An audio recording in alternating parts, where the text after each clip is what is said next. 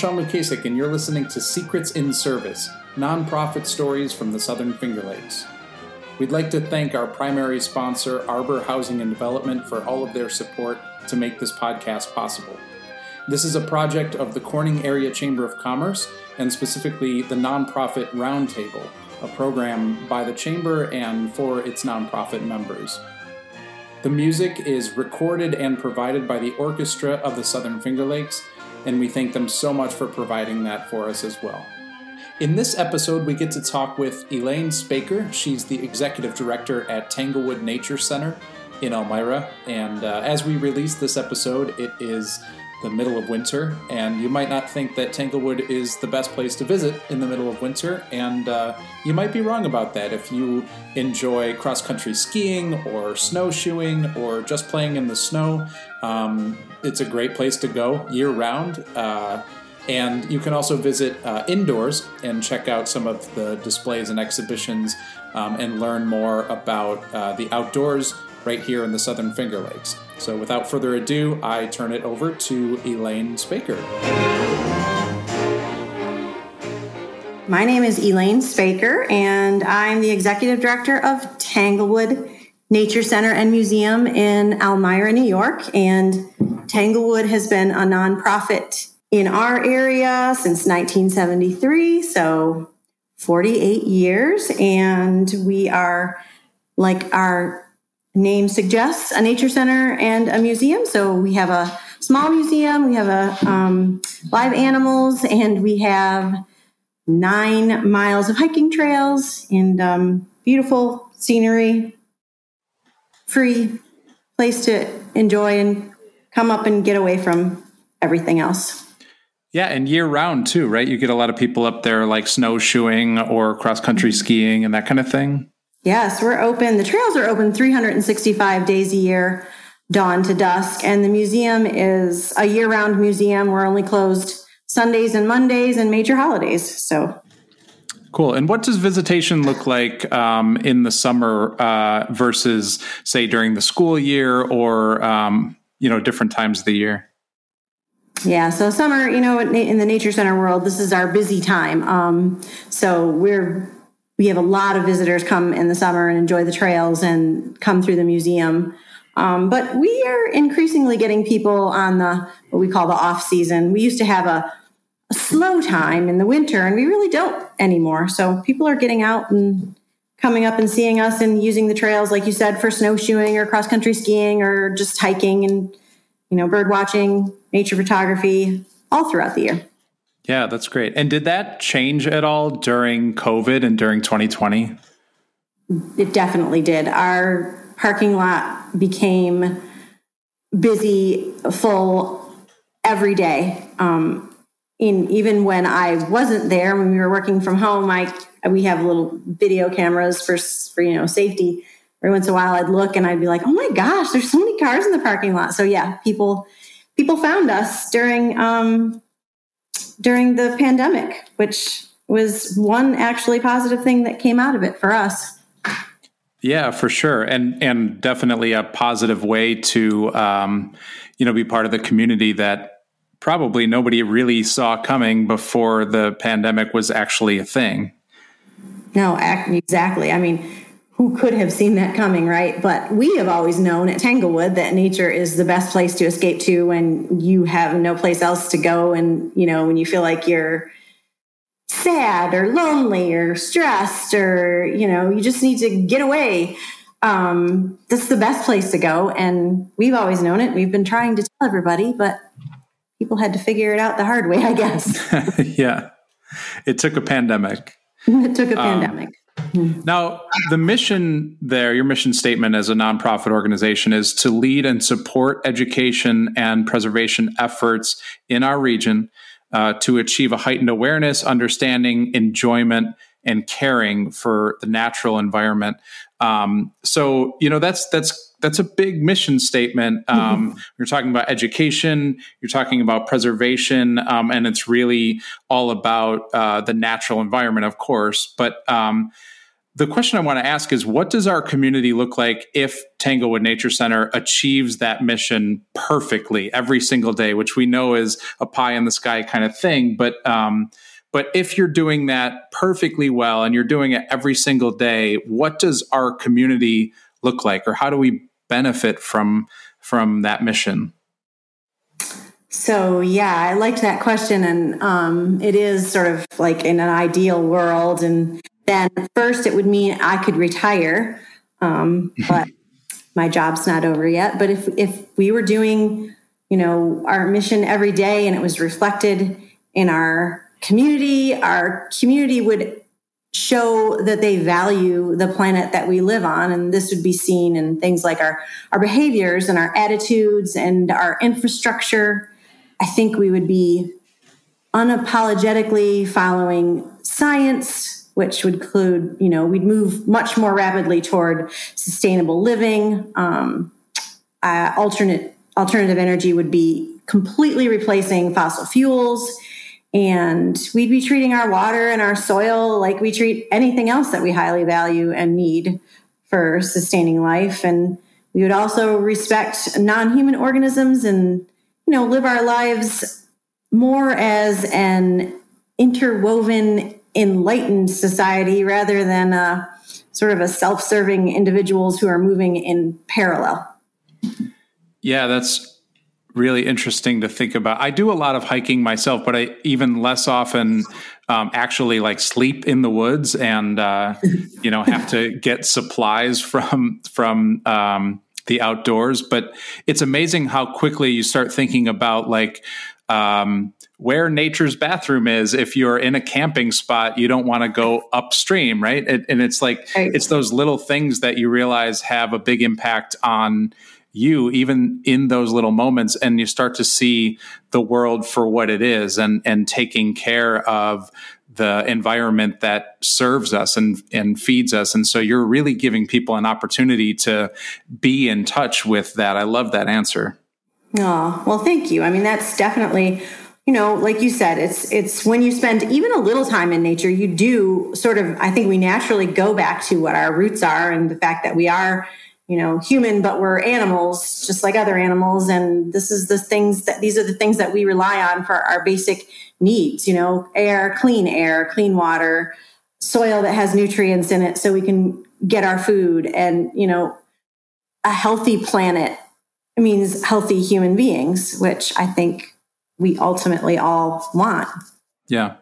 Do you think that really comes across in your education efforts? I know you work with a variety of different aged kids and adults and anybody who comes through the Nature Center, but do you think that really dawns on people when they're there for a visit?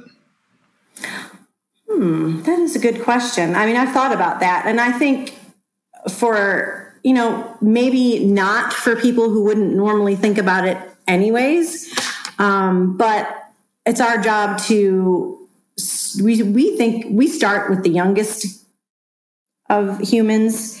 And so we want to help make people who, when they come to Tanglewood, they already know what they need to know. And they're just getting, their fix or some more information or want to be around like people. So we've always sort of focused on the younger people so that we can hopefully instill in them something that lives with them for a lifetime rather than trying to change someone who's lived their entire life with a certain view on the earth. Although we'd love to change people's minds that, don't necessarily, haven't necessarily reached that yet, but we can't be it all. We're not big enough and, powerful enough, but yeah, no, of course, we're doing our part.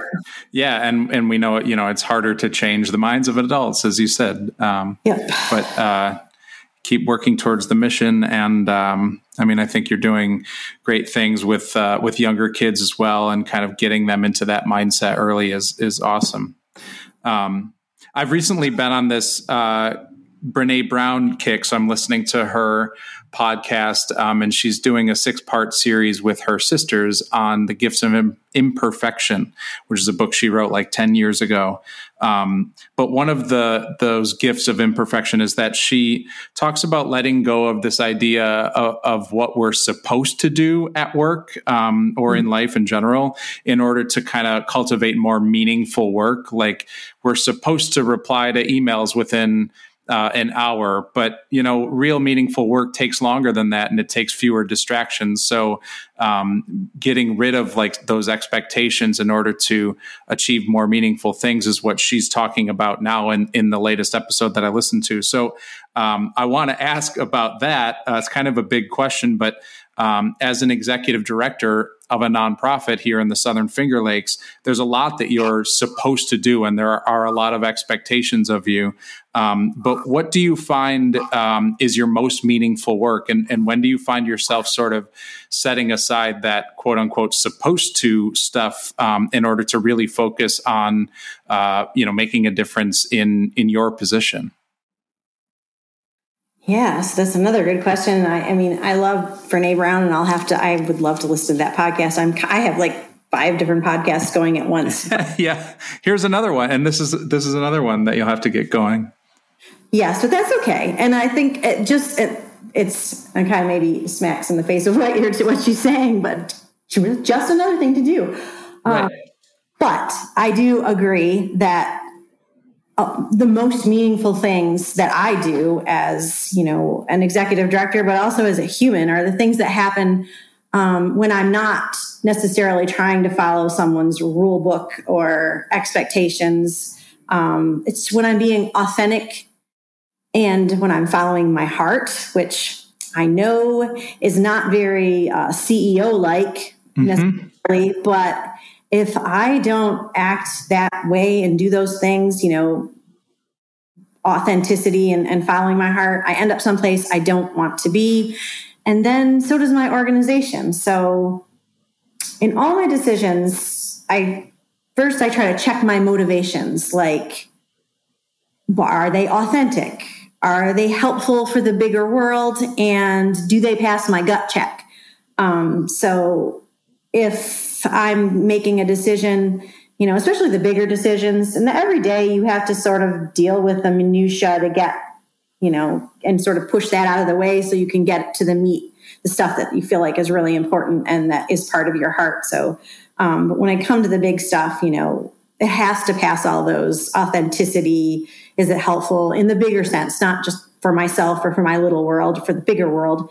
And does it pass my gut check? Because I trust my gut, which has taken a long time to do that, but I'm now that I do. And so I feel calm and confident when I'm working in a space that honors sort of that inner self and the tools I've been given as the person that I am, and as a naturalist and an animal lover and a relationship builder. By being authentic to all those things, then I feel like I'm able to do my most meaningful work. Yeah. Well, I mean, as someone who has known you and seen your work for a long time, our community definitely benefits from your most authentic work and your instincts and the things that you just talked about. So I'm totally on board for you doing your most authentic work as well, because our community is better for it. Aw, thank you. Nice to hear. And when I say community, I mean, on this podcast, which now you're listening to 5 and now you're part of one also. So there's lots of podcasts happening in your life. On this one, we're talking to a lot of different nonprofit organizations, executive directors, and we're trying to really teach people about this region. And the Southern Finger Lakes is kind of unique in that, the nonprofits, whether they have anything to do with one another's mission or not, whether they tie together or not, they work together and they learn from one another.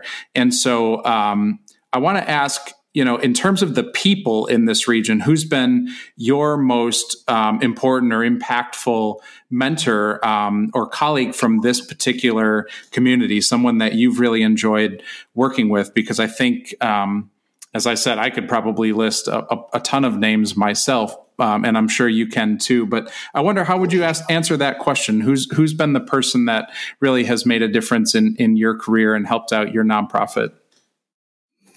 Well, first, let me address the fact that you said that our area is sort of lucky and maybe a little different in that, yes, no matter if you work for a human services or an arts organization or an environmental organization, if you're in the nonprofit world in this area, we know each other, we do work together, we support each other. And I think if you're here long enough, you might take that for granted, but I try not to, because I'm really thankful for everybody that has helped me, along my journey at Tanglewood and, personally and professionally. And so I have been asked that question: who's my mentor?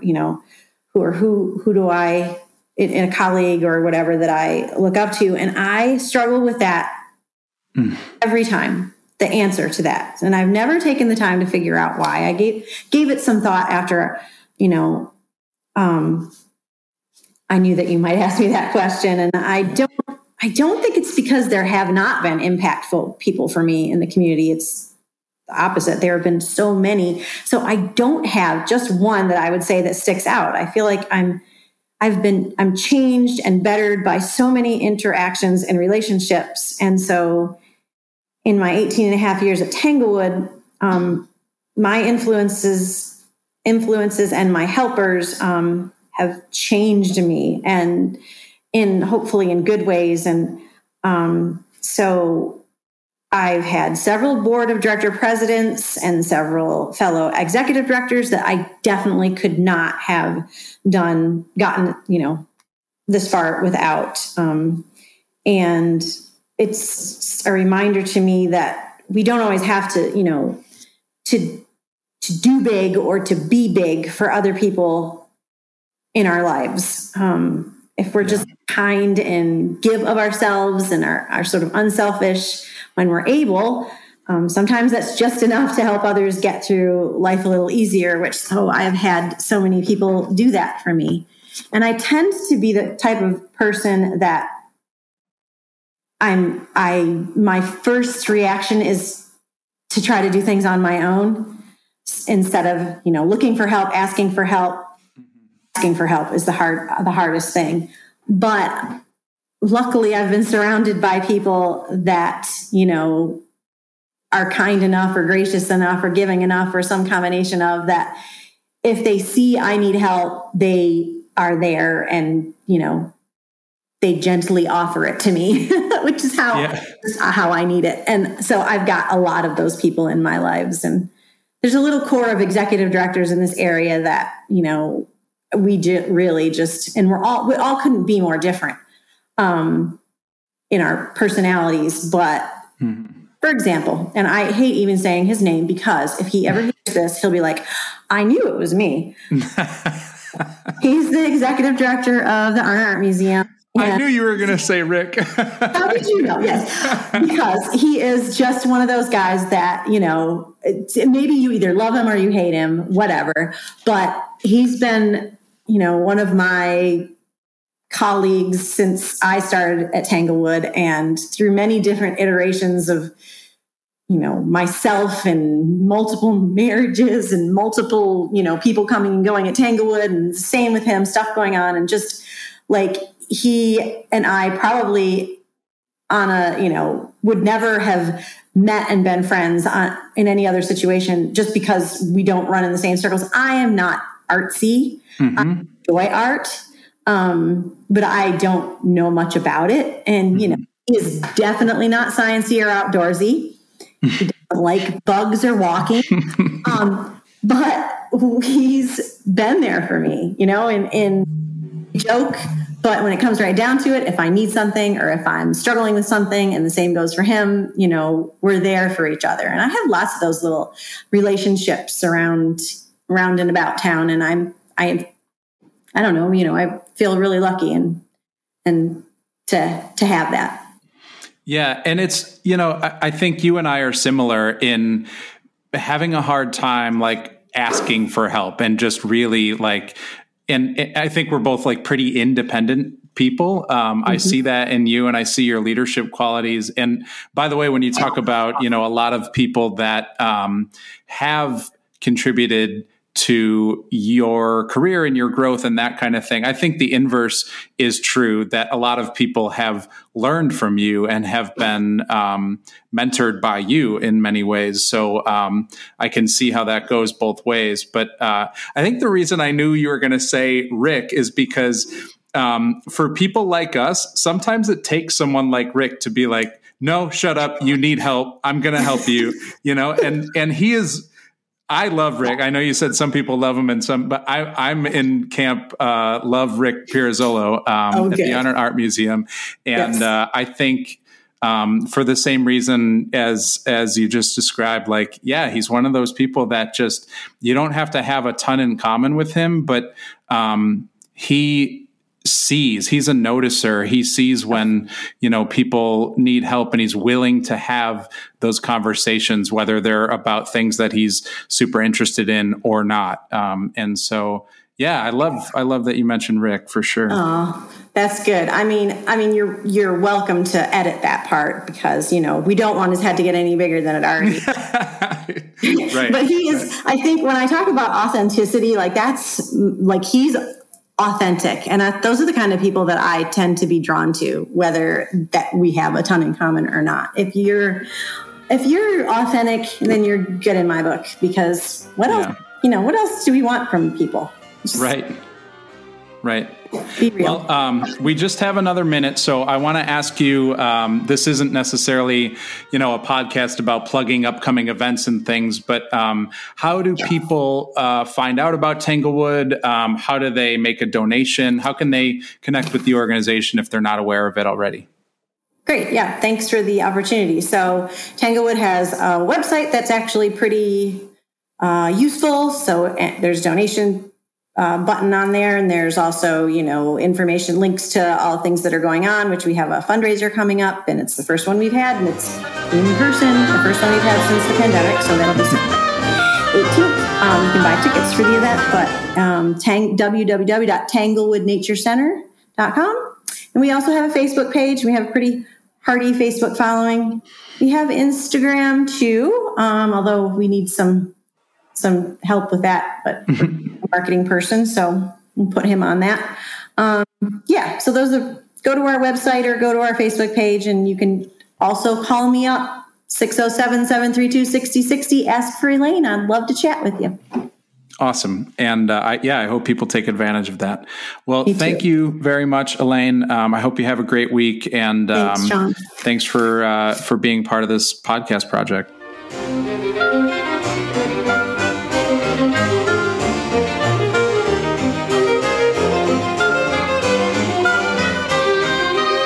And thank you for listening to Secrets in Service, nonprofit stories from the Southern Finger Lakes. Once again, I want to thank Arbor Housing and Development for sponsoring this project, and for the Corning Area Chamber of Commerce and its nonprofit roundtable for making it possible, and for all of the nonprofits who have contributed to making this entire project possible. You'll be hearing from so many of them as we continue to release episodes each month.